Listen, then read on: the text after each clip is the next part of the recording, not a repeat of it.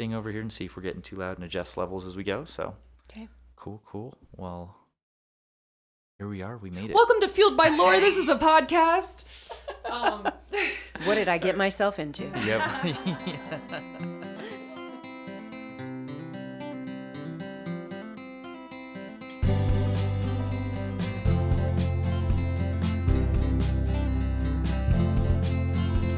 Fueled by Lore on a Tuesday, Wednesday. It's so odd finding the light of Thursday, Friday. Settle in the ashes. It's our way to talk a lot here.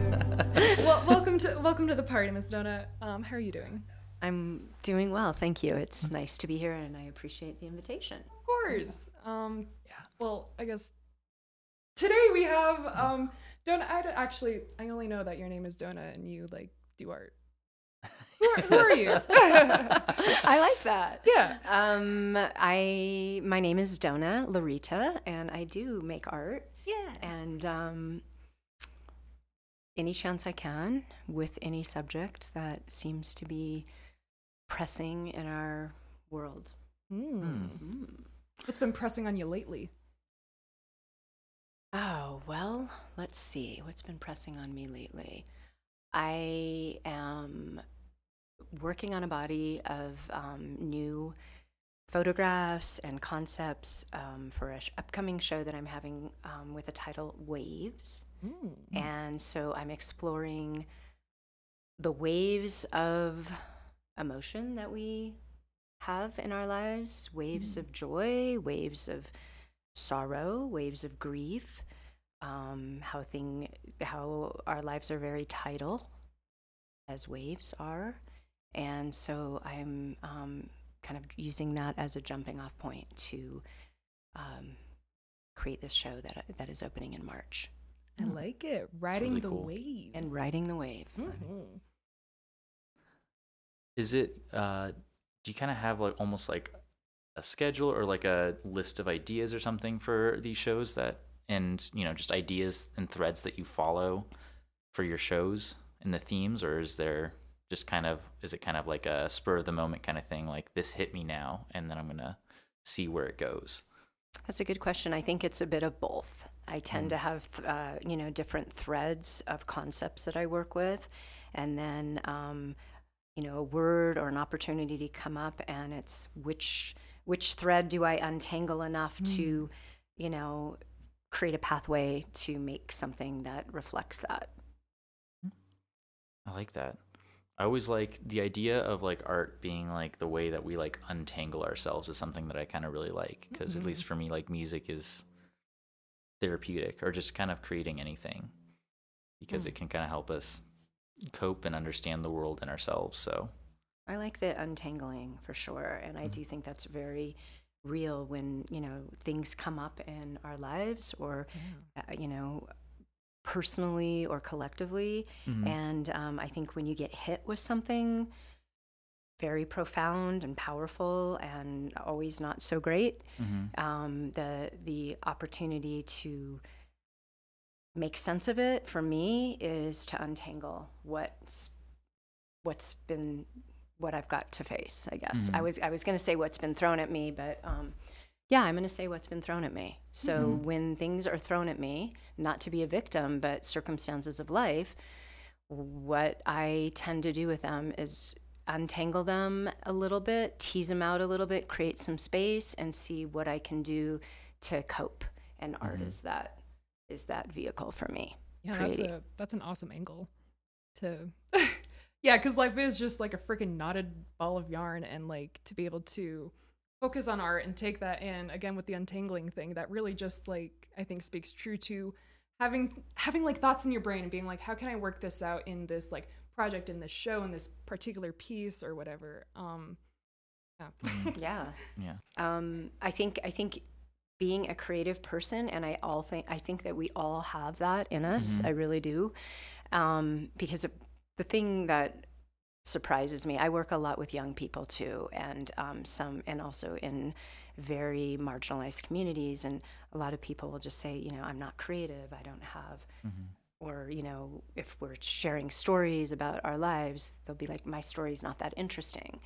And the truth is that every person has our own. We all have our own story, and we all do have the opportunity to create, you know, what we want to around that. That isn't to say it's easy or we have all the tools that we need, but we can at least create. We at least have original thought with our own experiences. Yeah. I think.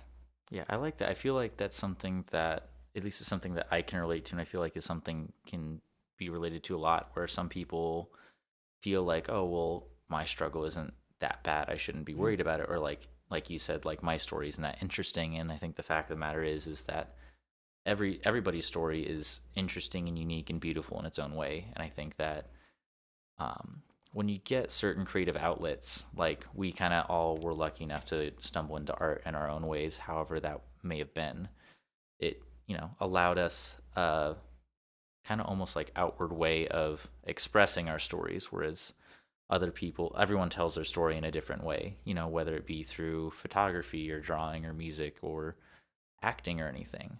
And then there can be other ways that they do it through like their technical skills, quote unquote technical, with you know, science and stuff. And you know, just as long as you find that passion, it'll help you tell your story. So I think that that's a big thing to just kind of keep close to yourself, to remind yourself that it's your story's interesting no matter what you think it is. It ultimately is. So that is so interesting, and it reminds me of in 2015, I got an NEA grant to go into a marginalized school in South Denver, and the project I did over a few months was about Stories Matter, and to go in and work with high schoolers that they were having quite a big problem with bullying in their school, and the way that I first started, how I just started working with them, and it took a lot of trust to be built, because here I was, a middle-aged white woman coming into a inner city school that was, you know, primarily people of color, and so I felt like, how do I even begin to gain their trust, to just like come in as a privileged person, honestly, and that I am able to work on my creativity and my art, and here's this population where it's, you know, both parents, if there are two parents, working several jobs, just dire conditions, you know, young people that give up their room for their, you know, 16-year-old sister that's pregnant, and they're just big, serious, you know, challenges. And I'm coming in to be like, okay, your story matters, and how do you even want to share that with me? And how I got myself into it with that, you know, I think with the trust is we all just were silhouettes, and I started talking to them about, you know, how we can look at, you know, we're books, you know, kind of a book, and you can't really see, you know, don't judge a book by its cover, that kind of thing, and how as a silhouette we can fill in what we think about somebody if we saw them just as a silhouette or a book. You know, we don't know what's inside of it, and so I really started playing around with that silhouette image. I'm kind of a little bit off topic a bit, but what I want to say is that was kind of a neutral place for us to start, and a neutral place for the students to start with each other. So if everyone is just a silhouette of themselves, how do you stop, or how do you find that interesting, or how do you color the image that you are, or how do you want to be seen? And so that became almost a platform for me to work with them, and it became, you know, a baseline where everybody was anonymous. People couldn't really tell who, you know, they were. Of course they could by, you know, certain body types or things like that, but to just kind of neutralize it. Okay, we're all, you know, a silhouette. And how, if I see you for the first time And I don't know, we haven't had a conversation yet, but by looking at you, I could make all of these assumptions. And we do that. That's what we do as humans, I think. And so I guess tying back to the reason why I was there was they were having a bullying problem and, non-inclusivity and everything, and how to even it out and be like, how do we want to color the empty space, the positive, negative space, and to create, an opportunity for people's assumptions to not color the individual and have the individual be empowered in their shadow side, the side that they show to all, to others. And so anyway, it ended up being a really awesome project. And I guess through that, working with probably a good 100, 150 high schoolers, was that their stories ended up mattering. They became interested in their own story and didn't feel so self-conscious of like, well, if I say this, it's going to color this and people will see me as this way. So I feel like that container, that empty vessel of a silhouette kind of created a neutrality that was interesting to work with. And that tends to be a theme with a lot of the projects that I do. I work with the silhouette a lot. Yeah, I think that was definitely like one of the big components of the first exhibit that I got to see of yours this past summer when I played up at the First Fridays, I believe, right? Was that at Eldo? No, in Boulder. Okay. Was that? So I remember it was all of the windows. Okay. I believe was the exhibit. Yep. I'm trying to remember what it was called. Oh, that was called Transitional Evidence, and that was a show about the thin veil between life and death. So I was, and some of those images kind of had a silhouette form to them, yeah. But that was a little bit, that was working with grief and death. Yeah. Which I work with that theme too. And then immigration, refugees, that just any marginalized community or topic, the silhouette has been really helpful in inviting people in, having their anonymity be respected, and then being able to them being able to open up. That's kind of my more collaborative work with others, an audience that I go in and work on a project versus the show that you're referring to, the windows. That was more of my personal reflection on a subject. I love listening to you talk about all of your projects and stuff because it's making my little mind go crazy. Good. Let's reel it back. When did you start doing art? Like you Yeah. Okay. Well, that is and I question. want to know how your mind's going crazy. I'm so intrigued. Well, to gush a little bit, I love listening to you talk right now. Like I'm just like sitting here, like I'm so glad I get to be here and listening to you talk about your art experience and things like that, which I'm excited that there's like more time left in the podcast. But the way that you're approaching these sort of like I want to like ethereal thoughts and feelings and stuff, and trying to find something that's like tangible, but still also a little bit like amorphous, like the idea of like a silhouette or like just a body existing as a thing, and like putting against these sort of amorphous ideas into bringing us into the reality of existing as a person. I don't know. I'm just kind of into it. Thank you. And like I like that. I'm like excited to go do some research on your like past projects and stuff. But well, I guess instead of like where did you start? Like what was the first project that you were working on that you're like, this makes my life make sense? Well, I think it was probably around I think I was around 14 or so, and my family, when I was growing up, my parents moved a lot, and so I was always the new person and always recreating my space. And so I remember at that particular time, we moved from Southern California to rural Colorado, and it was a little bit of a culture shock. Yeah.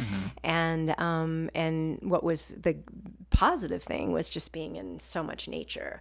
And so I think that became my place, and I would go up into, the outside world. We lived on an apple orchard, about 80 acres of apple trees. And so I would just get lost in these rows of trees. And then it was right up against the Grand Mesa. And every fall with all the aspen trees, I would just be, I'd be in these foothills and just wander through trees. I think that was probably my first, here's where I feel connected and at home or something. And so I remember dragging logs from these, big aspen logs and cutting them up and carving them and just pouring wax into them, making candles, but also just exploring those materials of the smells and the textures. And I had, at that point I had this it was my first studio. I had this little studio on the side of one of our sheds and a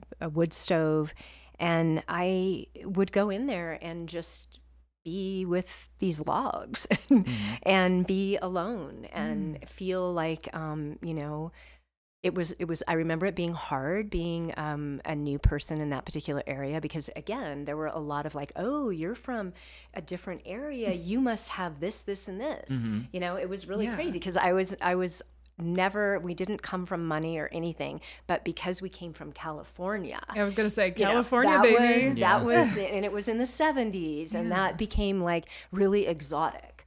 And I think I didn't really know what to do with that, you know? And I remember also being the new person at that particular time, before I even got home from school.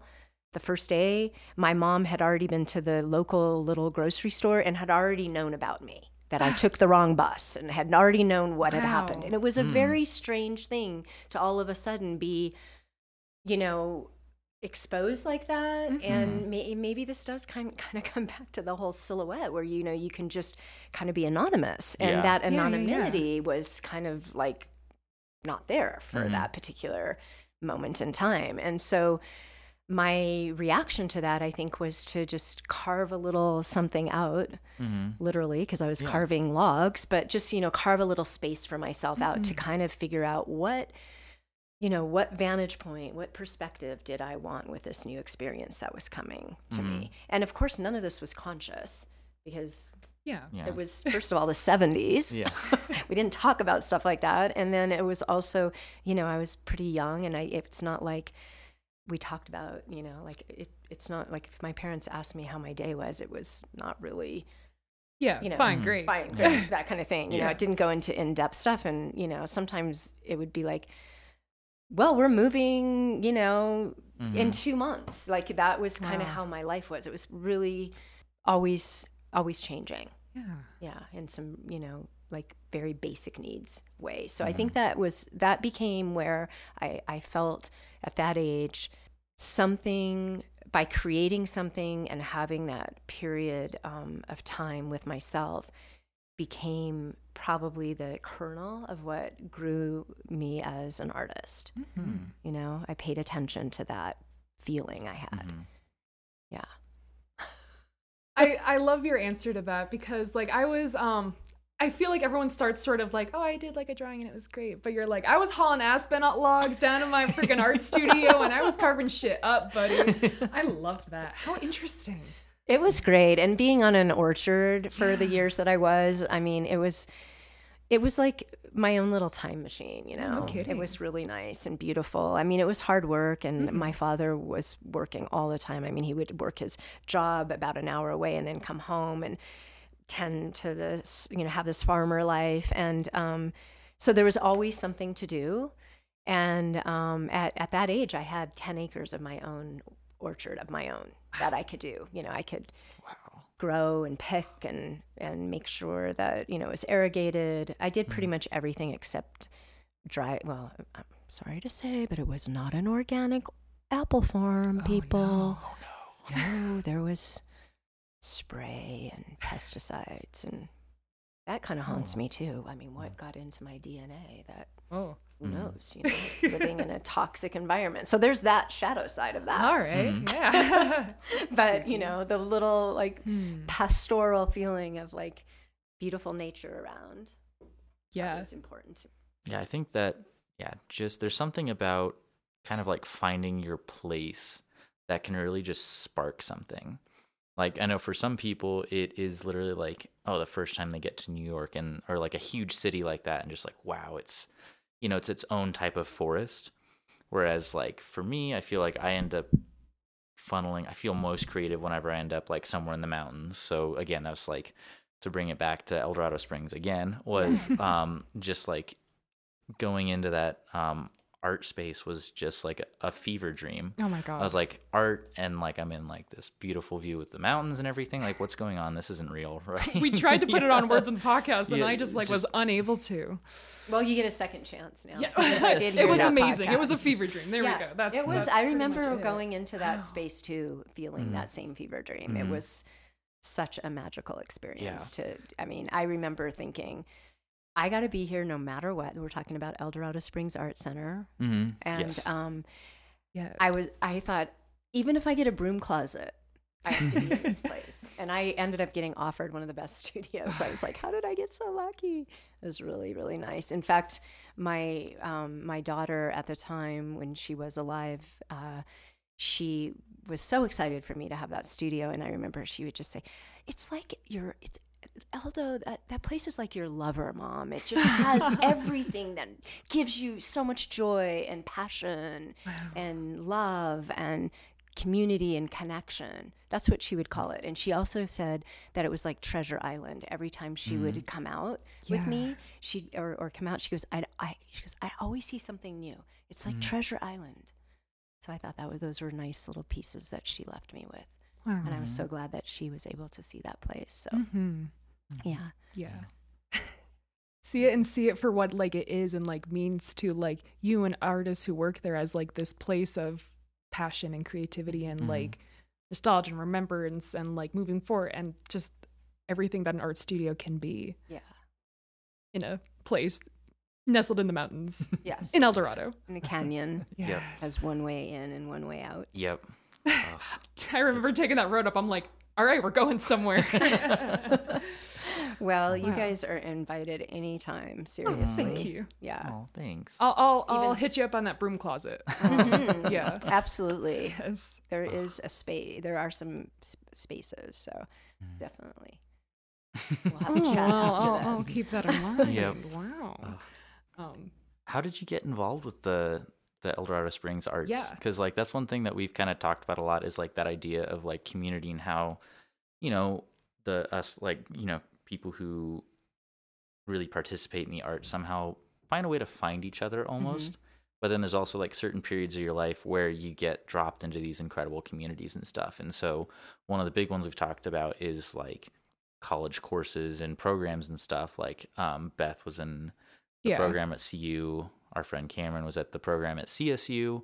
And it's, you know, when you get into these communities where you're just surrounded by essentially creation, it breeds just more passion, more art, and it's phenomenal. So I'm always interested in seeing like how these communities like get created. So how did you get involved with El Dorado Springs? And then had you been a part of another kind of collective like that beforehand, or? Yes.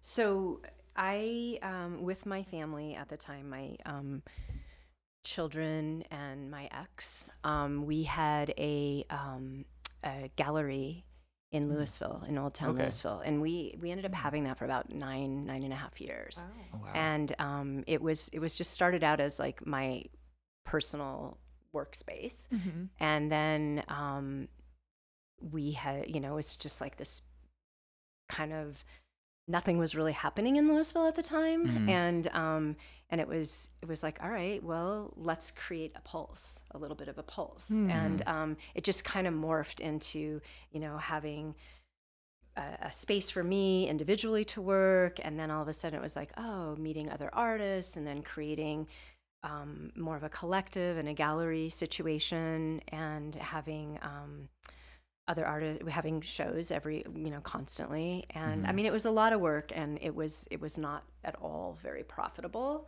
Oh, yeah. It was totally a, you know, labor of love, like we know as artists. And then the down space of our place became available, and that was around the time that my daughter was really doing a lot of music, and she we just kind of had this tagline of like, don't hang out in your parents' basement, hang out in ours, and it was above the below the art gallery. That's awesome. And so that's kind of how that, like, it started with that community. But I have always had, spaces and collectives, and I like being around other artists, and I also really do work alone a lot too. So it's kind of like the best of both worlds for me, where I can dip in and connect with others and see what they're doing, but also have a lot of time on my own and work privately.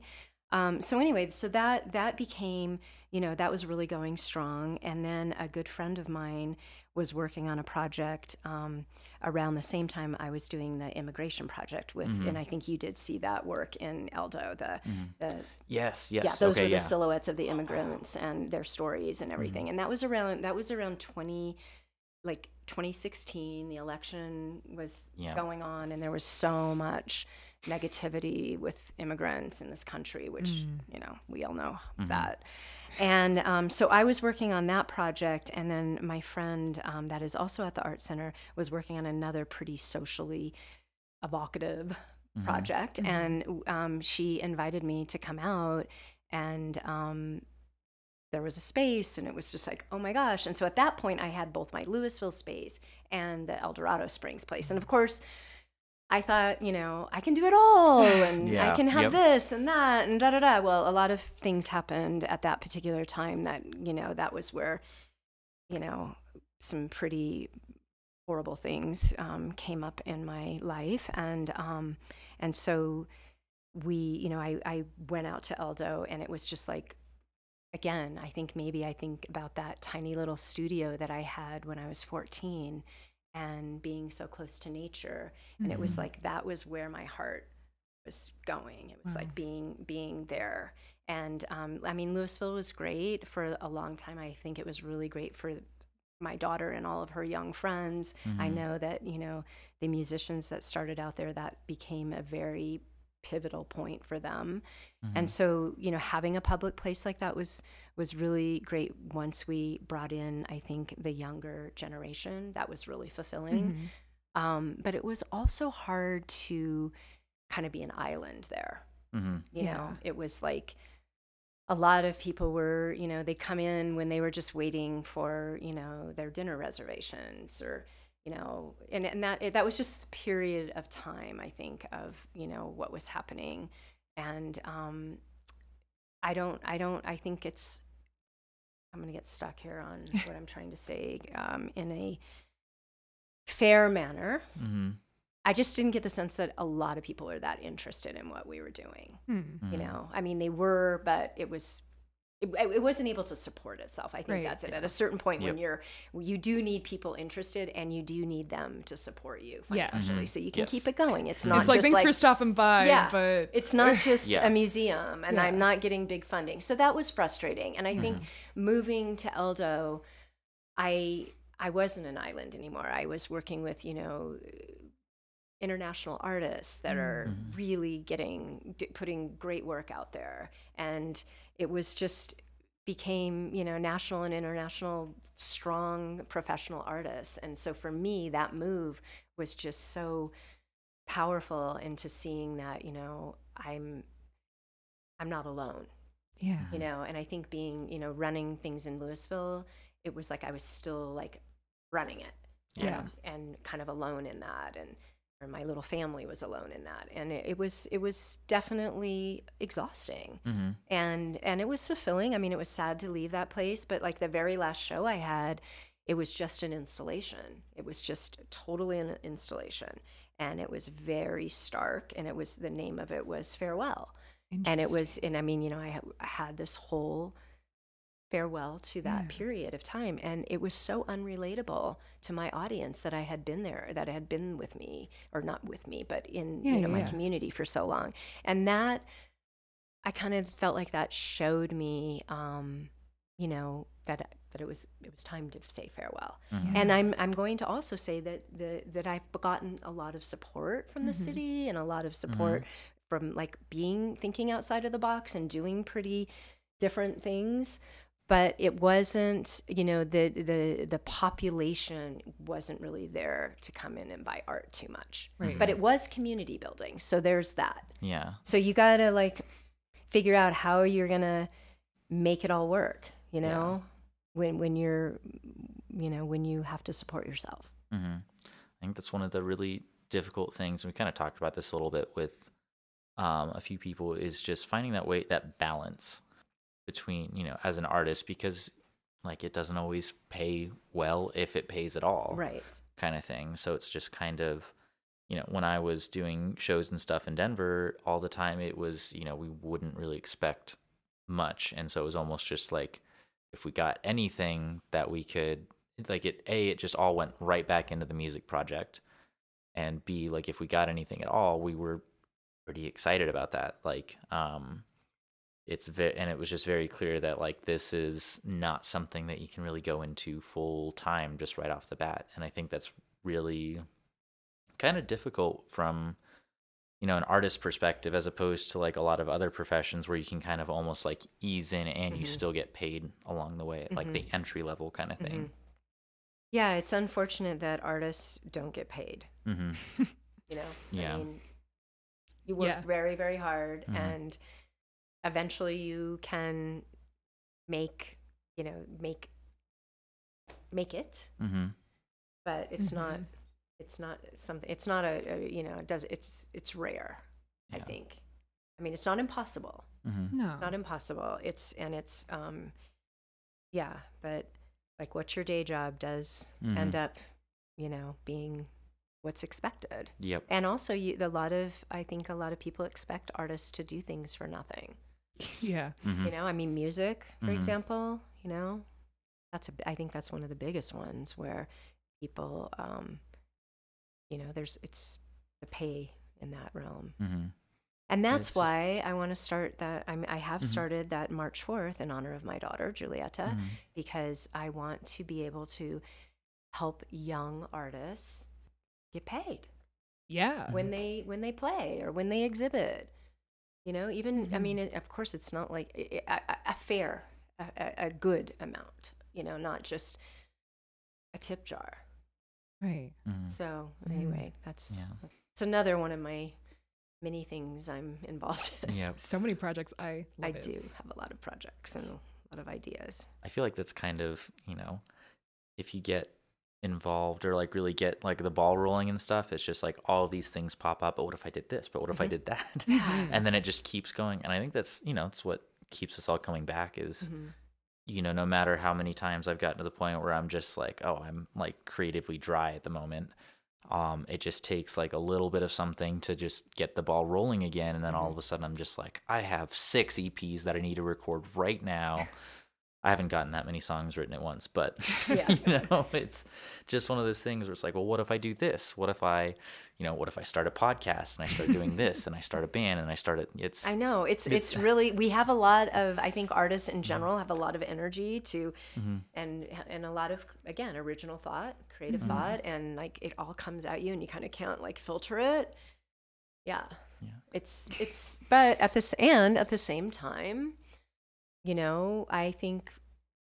don't think artists really ever grow old. I think, I mean, I'll be doing this for as long as I'm alive. And my older artist friends, I have a dear friend that's in his 90s and he doesn't stop. It's like you don't really retire. Yeah. I think which is a good thing. It just gives you a different way to look at the world, I think. And I think that, as artists and stuff, like we can, describe ourselves strictly as like artists kind of thing. But I think ultimately what it is that we found that passion and that something that we feel essentially like at home with, just like you were saying when you were, on the apple orchard, dragging logs into your studio and everything. And, not everyone is able to find that at a young age. And so I think that art and creative outlets like that is one of the easiest ones to find, because there's people who could, kind of describe themselves in the same way as we relate to basically like our work, and they relate to it, say, like with computer programming and stuff. And like I've talked about this too, because I've had some, engineering training and everything, and computer programming, and there's, you can find beauty in anything.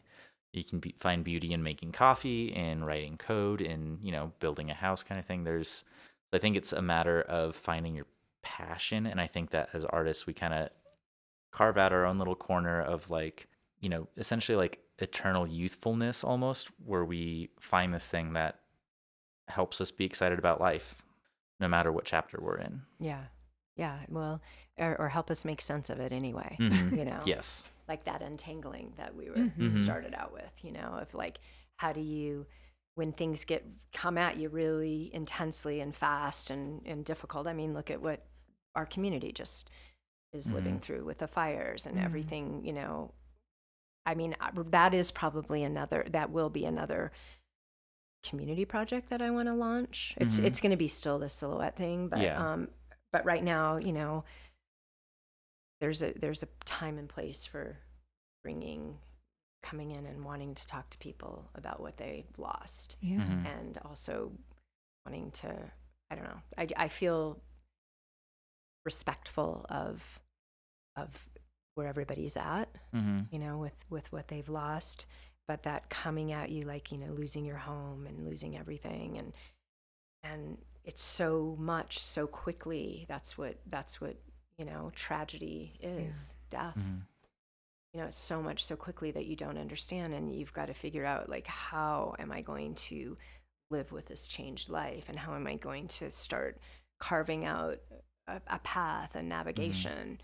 And it just takes a lot, it takes a lot out of one, and but back to that ball of like that intense coming at you, if there can be some room, some teasing out where there's some room to breathe and some room to navigate through all of that entanglement of sorrow and suffering, maybe in those tiny little spaces something can be understood for yourself. Some kind of, it doesn't make it go away, it doesn't make it heal. I don't believe in those things. I believe in living with what's happened, and how, it's not like there's an end. Okay, it's all these people that have lost their homes. Yeah. That's not, it's going to be the before and the after. If people that lose someone to death, it's like the before and the after. And I'm not afraid to talk about those subjects or invite others to do that.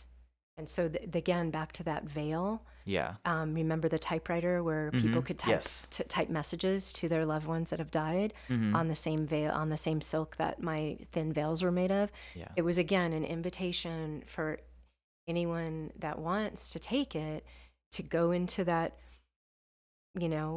tight, knotted ball of life and find some breathing room or something. Some resting spaces, I guess. But boy, there's a lot to talk about. Yes, yeah. But what an important conversation to have about like these feelings and these things that people go through and stuff. And like, I'll obviously acknowledge how important it is, but I'm curious, like, at what point in your career did you like move away from making art, like to focus on your life and explore the lives of others? Because you do a lot of work in community and like representing other people, and even this new project with like featuring young artists and like things like that. What is it about other people that you want to like? Sorry, I think I asked my question. I'm just gonna stop there. But I like it. Yes. Well, I had my, I'm gosh, let's see. I took one of my first photography classes in Southern California at a community college, and it was taught by a war photographer that was in Vietnam. Oh, wow. And so he was just, an amazing survivor of horrific things, and I just remember how encouraging he was, and that that again, I was very young, and I think that it tends to be my affinity with young people, because I kind of wished I would have met somebody like me when I was kind of trying to figure out Mm-hmm. things, or, I was glad I met my first photo teacher, but like just to be able to give or be given permission to have your thoughts and to have, to take them somewhere. Mm. So I think that began kind of the backdrop of where I wanted to head. And then I had to make a living, so I ended up doing a lot of commercial photography. Mhm. And my philosophy at that point, and then this was all film, I was on my own, and I was very young, and I just kind of thought, if I can take a really good portrait of someone, and this is pre-digital, pre-selfies, it was me capturing Yeah. the essence of someone else, and hoping that they like it so much that they would buy it. And I would be able to, sustain myself. And that became that was it. Like, I became a portrait photographer early on. And that was my philosophy of like, okay, my goal was to really just like take such great pictures of people that they can't like not buy them, because they would see like that person that they love, or themselves, and all of that. So that was my secret little like weapon of like, all right, I'm going to stay in my field and still, as I'm a photographer. But it was not until, I would get offered different opportunities. Like, I did my very first creative body of work was ironically the apple harvest. And I was able to get a small grant, and I went back to where I spent time growing up and documented the apple harvest. But my real connection was like working with the migrant workers and, hearing their stories and documenting them. And after a hard day, going into the bunkhouse, and they were all making tortillas, and they were clowning around, and they were, missing their families. And, that kind of camaraderie that they all had was really just fascinating to me as a young person, as a young photographer, of how to capture that. And I also thought that was really missing in our culture as a white American person. Yeah. So I was drawn to that, like, wow, different, always observing, and drawn to different ways of life, and how to capture that to show others, I think was that. And then I became, so then my work changed, and I became very conceptual. And that was probably, I don't know, somewhere Somewhere along that the happened line. at some point. Yeah. I started really becoming a conceptual artist, and was still, working as a photographer and making, having that be my bread and butter, but then having projects where it was like, I remember one particular piece I had a first boyfriend I lived with, and he broke my heart, and he ended up moving, like getting a place down the street. Oh my God. And we lived together. It was the first guy I lived with. And I was like, oh my God, like seriously, I feel like I am in, I'm so vulnerable, and he's still around, but he doesn't care about me. And so we're separate, and then I was like, what am I going to do with these feelings? And I literally ended up, the series was called Damaged Soul series, but it ended up being Toast in a Jar. And I just ended up getting an empty jar and going through these stages of burning toast, and then putting them in a jar and photographing them, like suspending them.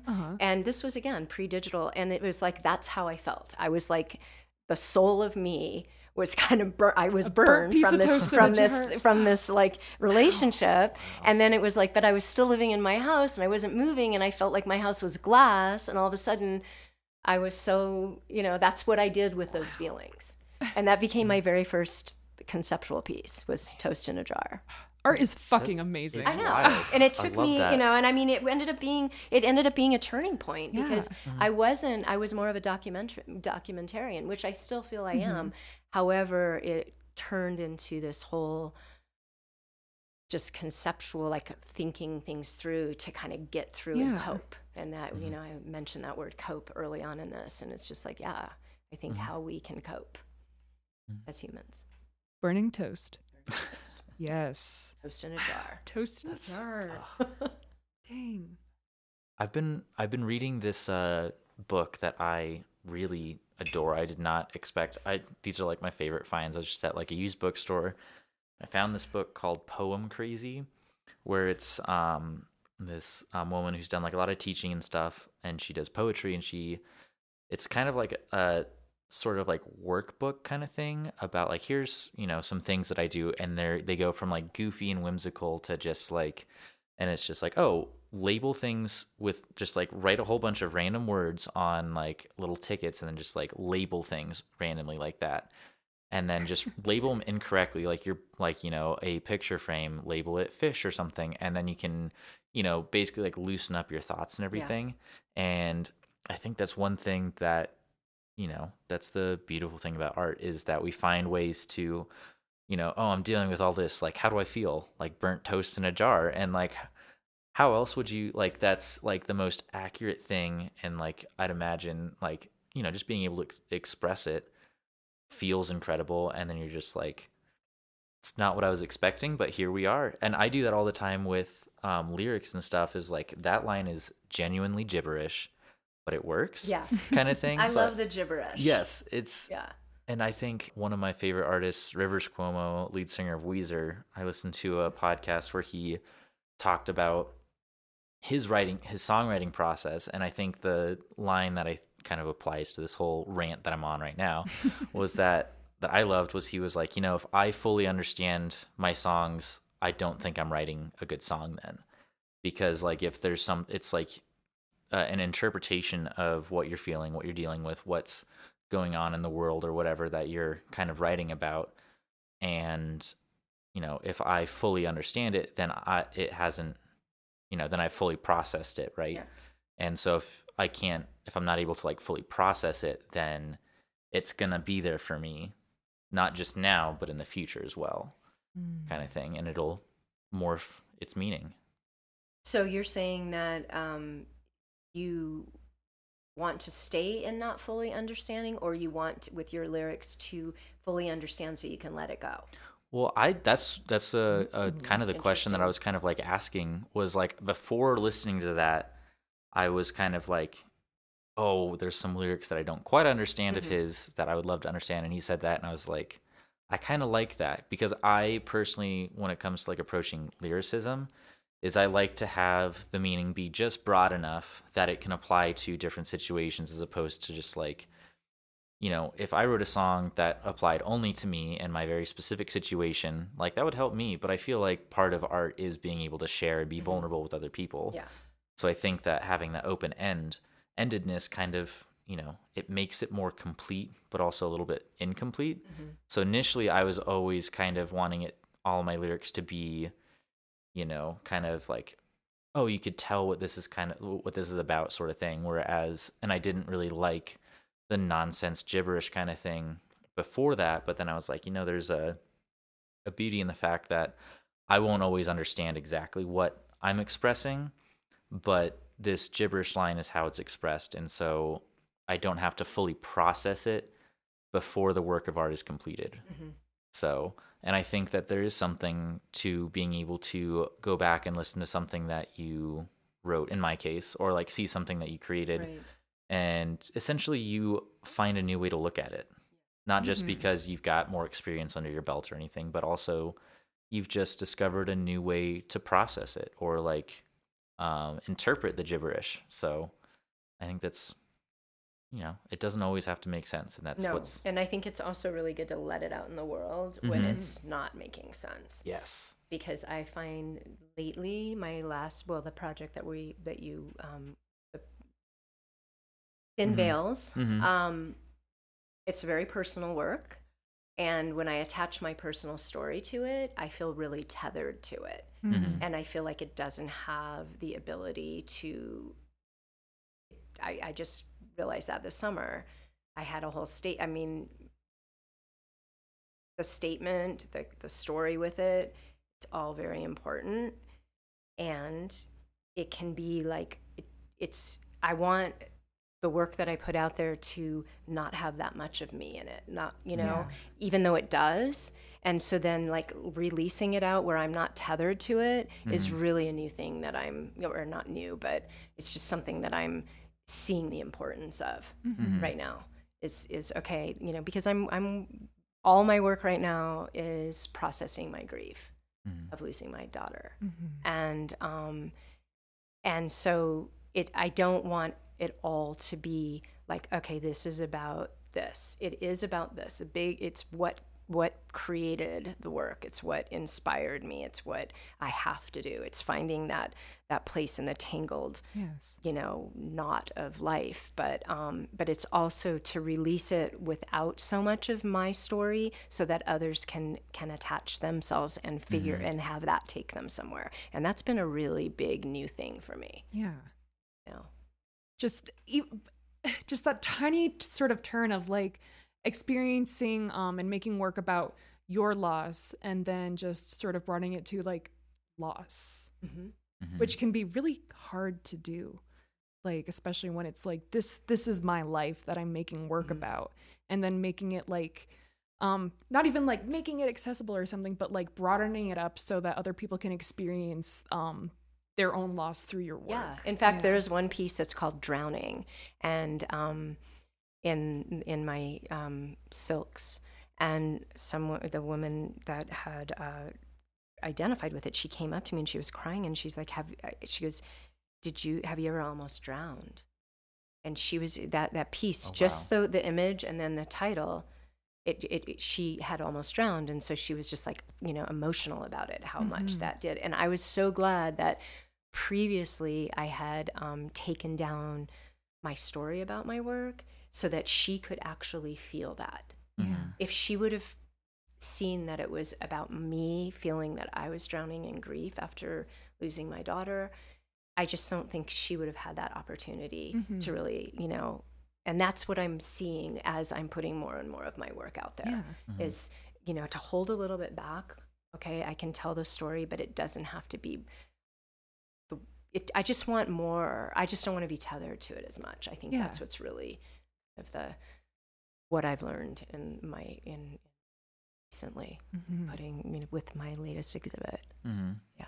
Beth, is that something that you've kind of approached when you're making your art as well, with like kind of how it's going to be interpreted? And yeah, it is kind of interesting. And I've been working on my website recently, talking about artist statements, have me like putting it back through my brain. And it's like putting labels on, like the moment you put a label on something, like this work is about this, everything stops for a second. And it's like, well, but yes and no, and yes and but maybe, and all this other stuff. So it like, you have to like tread labeling art so like carefully to not trap it in its own existence.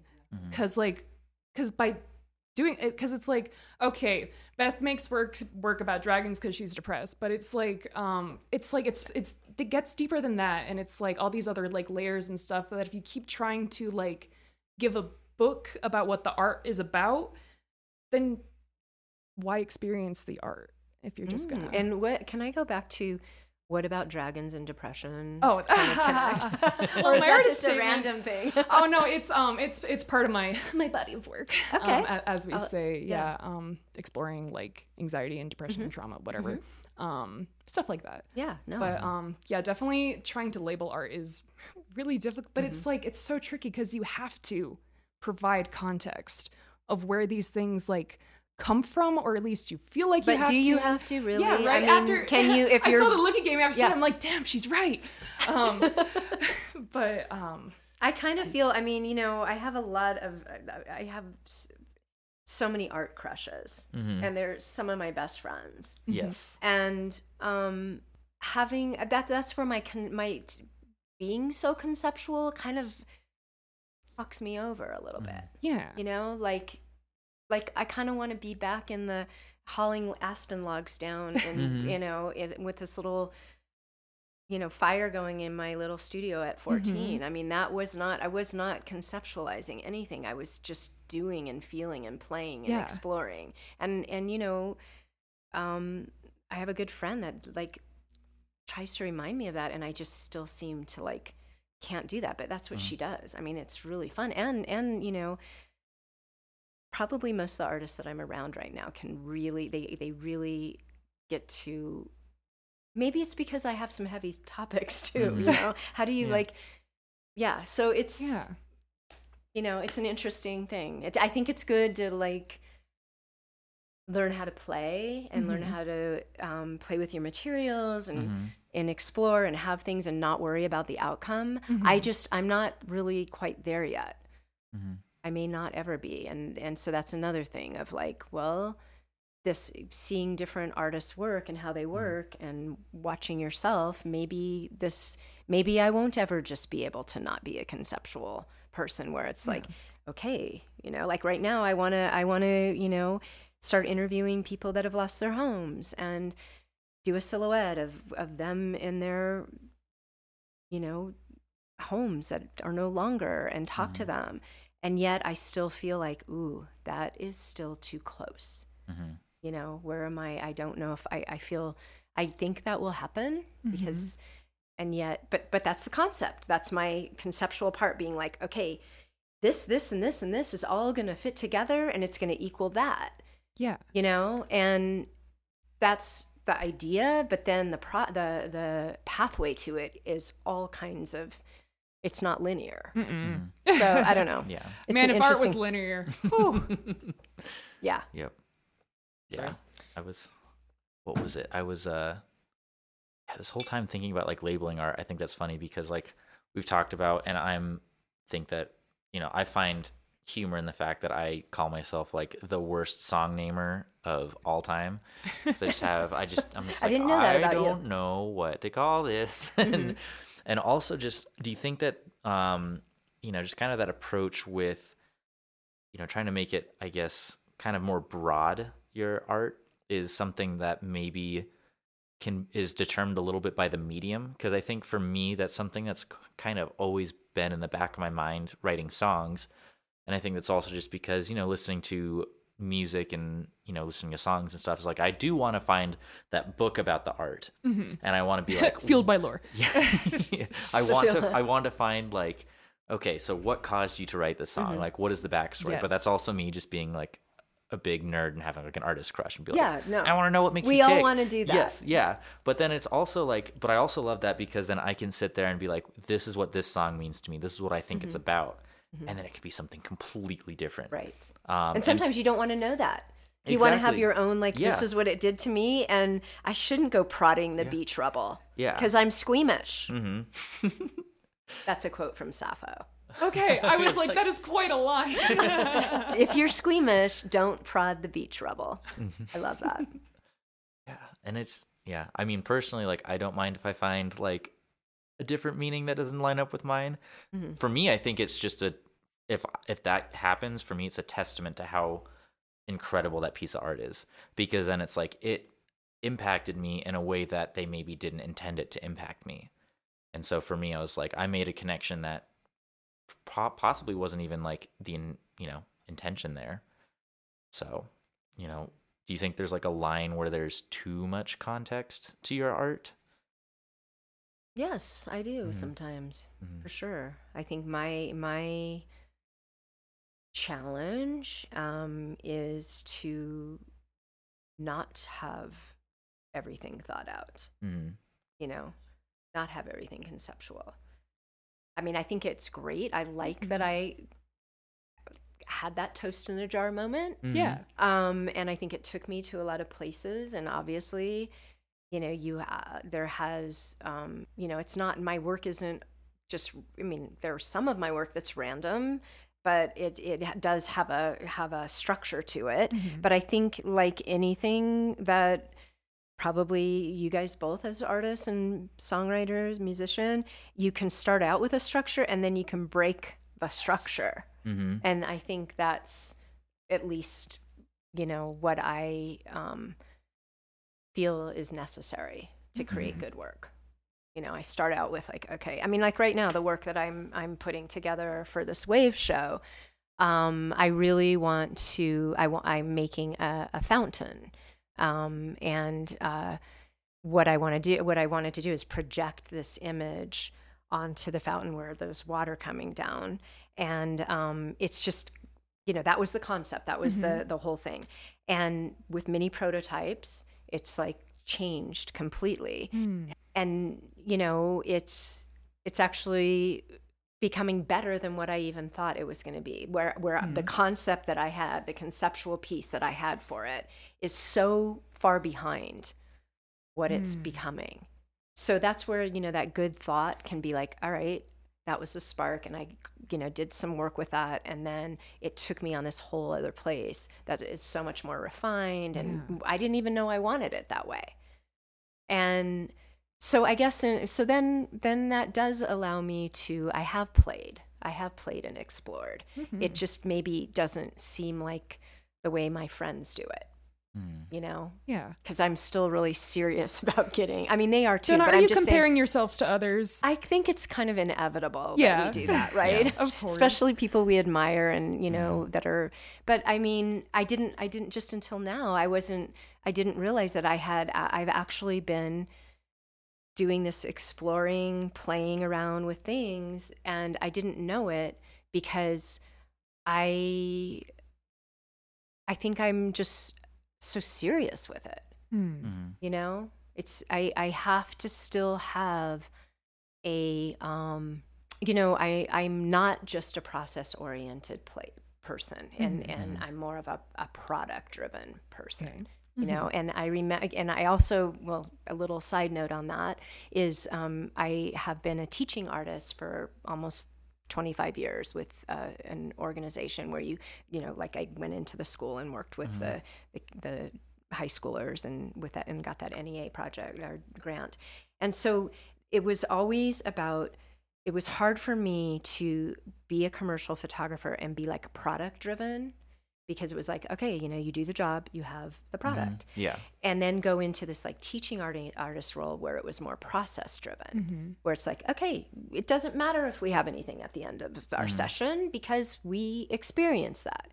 And so that was a really, really hard for me to break, of like going in and just doing, just process rather than product. That was very hard in my like kind of working class background or something, where it's like, okay, if we're going to do this, we're going to have this to show for it. Yeah. And to break that and to be like, no, we're experiencing it. And so I now think that I have I've let loose in all these decades and have become more process, but not completely, because at the end of the process, I want a tangible thing. You want to have your thing. I want to have a thing, and then I want to show the thing. So it's probably like you at the end of your songwriting, you want to have a finished song and you want to play it. Yes. And you want to have the thing, and you want to have the painting with the dragon that, embodies the feeling that you had, So the goal. But I mean, then you think of, there's other artists like, interpretive dance. It's like process, Yep. And that's fine too. But it's just, it's so interesting how we're wired, I think also with the idea of a product, I think that's one thing where I get to be kind of lucky, where yes, I do have the end product of the song, but and the coffee and the pickles. Yes. But also like with the song, like it gets performed, and each performance itself is a product and a process at the same time, because that song can be different. I can mess something up. I can just like go off on a little like run on this one instead. And I think that's one thing that I view it, especially like getting to talk to other people in different mediums and stuff, is like I feel really, lucky to kind of have like this. And, there's probably ways that you guys are kind of feeling like, oh, I'm lucky that I get this aspect of my medium, whereas like if it was like music, I wouldn't have this kind of thing. And we fall in love with our mediums, and it ultimately becomes a reflection of ourselves, I guess. I do think that having music as your medium is, I'm a little bit envious because I have like all this stuff that is my medium, all this gear. I do too. I do too. You do too. It's true. What am I saying? Look at, I'm sitting amongst all your, but you can immediately pick that up and create something. Whereas the photographic process is different. Yes. In that way, or You also don't waste paper practicing a guitar. Yeah, exactly. I was thinking about that the other day. I'm like, I was looking at my sketchbooks. I'm thinking like, when people practice music, it just goes into the air. I have to, like, every time, like, I don't know how much of your process involves like the drawing and the sketching and the painting, but every time I practice, I have a product. Yeah. Which is just so much. Anyway. And That's what do you do with the product, and how much product do we need in the world, and blah blah blah. Yeah. blah, Do blah. I So sell again, this? Do I put yes. this on the internet? Do I do this? Do I throw it away? No, never. But No, I don't think I don't think this is a linear conversation. No, It can't be. It's not. It's just it just is. it just is. Keeps going. it's going, And going. and we keep learning about what Yes. we want to do and how we want to do it and how we want to connect with others. And so I think to kind of circle back to that community piece with, my work, I guess I think that it's kind of, it's just so nice to be able to have other minds to bounce off of, and I like to be able to almost create the vessel and then step away, and I can see others enjoying that, and that's a good feeling. And then because there's always something more to do for me. So it's like, okay, I got this, now I can move on to this. If I was still stuck in this, I would not get to do all these other things that my crazy overactive mind is wanting Yeah. to grab onto. Yes, I love that, and I think that I relate to that a lot, especially because and I also love going back earlier how you talked about with your guys' basement in Louisville is when I was in high school, my dad's basement was the place where we had concerts and everything once a month. So it's fun to see all of these, talk to all of these people, and I'd imagine Ethan was maybe involved with some of that, which is exciting to kind of get a little more of his backstory that he didn't Ethan share and Mike with us. Sparky. Yeah, they were all there. And they, So much it was great. It was there. I will share with you videos and images, and it was really a powerful time for sure, and very and I remember in that I brought the very first hip hop show to Louisville, and I remember some of the audience. So it was not all just disinterested. Yes. So I want to go back to that. It was becoming very, there was a vibe, there was that pulse, and I remember. Somebody in the audience that was just shaking their head going, hip hop in Louisville? And it was awesome. So, that's that community piece where you can, just break something out and, affect, it's really, we all want to connect in some way, and all of our stories matter, and it's just creating that container for people to feel safe enough to do that. Yes. Safe enough to be vulnerable with others. Yeah. Safe enough to be vulnerable. And sit in the dark and record a podcast. Yeah, look at those. Well, well, with that, how can we find you on social media? Where can we find where can our listeners find all of your plug your stuff? Where can we find you on Instagram, the you internet? can find me on Instagram at Dona Larita. Facebook is same, Dona Larita, and my website's my name, DONALAURITA. And I am my studio is at El Dorado Springs Art Center, and we have a great place out there, which I would love to come back and talk more about that if you'll have me back. Oh, absolutely. And then I have an upcoming show in March at Valkyrie Gallery in Denver, in Lakewood, in the Belmar Center, and that's exciting. It's the show on Waves. And then I will be in North Boulder the month of June at the Bus Stop Gallery. So those are kind of some things coming up, but definitely can find me in those places and online, and I really enjoy hearing from people. So I will, I like to.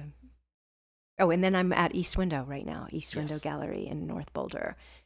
Some of my work's there, and I just had a great write-up in the Daily Camera and the Colorado Daily on my work. So I'm very psyched about that, and I'm grateful that you guys wanted to have me so close to my article and these shows coming up, because it's really nice to kind of tie it all together. Yeah. Yeah. So thank you. Of course. Thank you for being on here. Yeah, it has been lovely talking to you. We got one more question, but I also want to toss one in here. Just because you've been making art and you still are so excited about art and community and like sharing that with people. I'm just like, what's your advice for the little artists out there, Donna? You mean the younger ones? Yes. The younger The younger babies. generation? Yeah. Or just anyone getting started. Yeah. Yeah.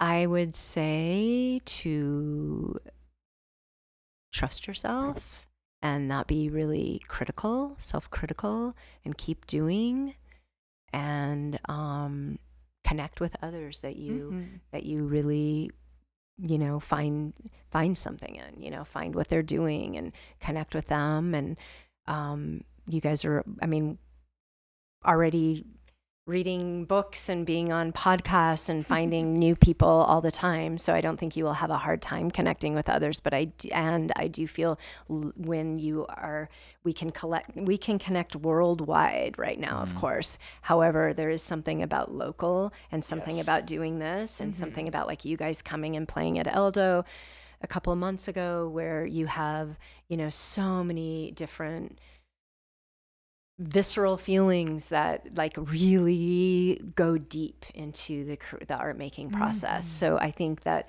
that's really important too for, the people just starting out or younger people, that, just immerse yourself. That would be probably, and that's definitely what I did at the beginning. And and just, you guys seem like you're on a nice, like just opening the doors for just curiosity. And I think being curious, that would be like my very last thing I want to say is just continue to be curious.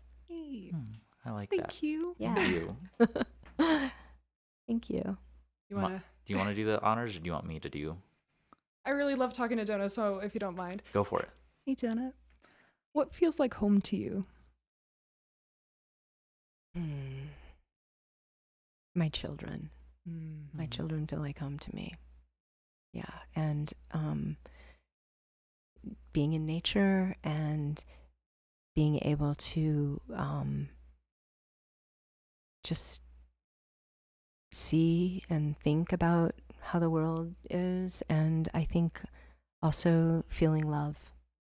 That feels really like home to me. Feeling love. Yeah.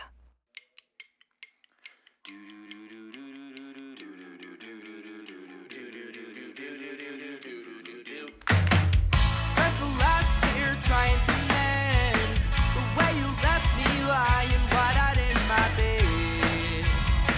Then you came back again, or maybe it's just in my head. All these things are left unsaid, all these words are in my head. Well, I just wanted to end. Thanks. Thank you. Yeah, thank you Podcast. Thanks for being on the podcast. Thanks for recording Through the Dark. Yeah. The sun started going around. I'm just This like, is all right. nice. All right, It perfect, actually cool. focuses me because I'm just really thinking about, I'm not distracted with all these wonderful instruments and pieces of art that you have. So I'm like, yeah, a sense of place, that's important. Can't see through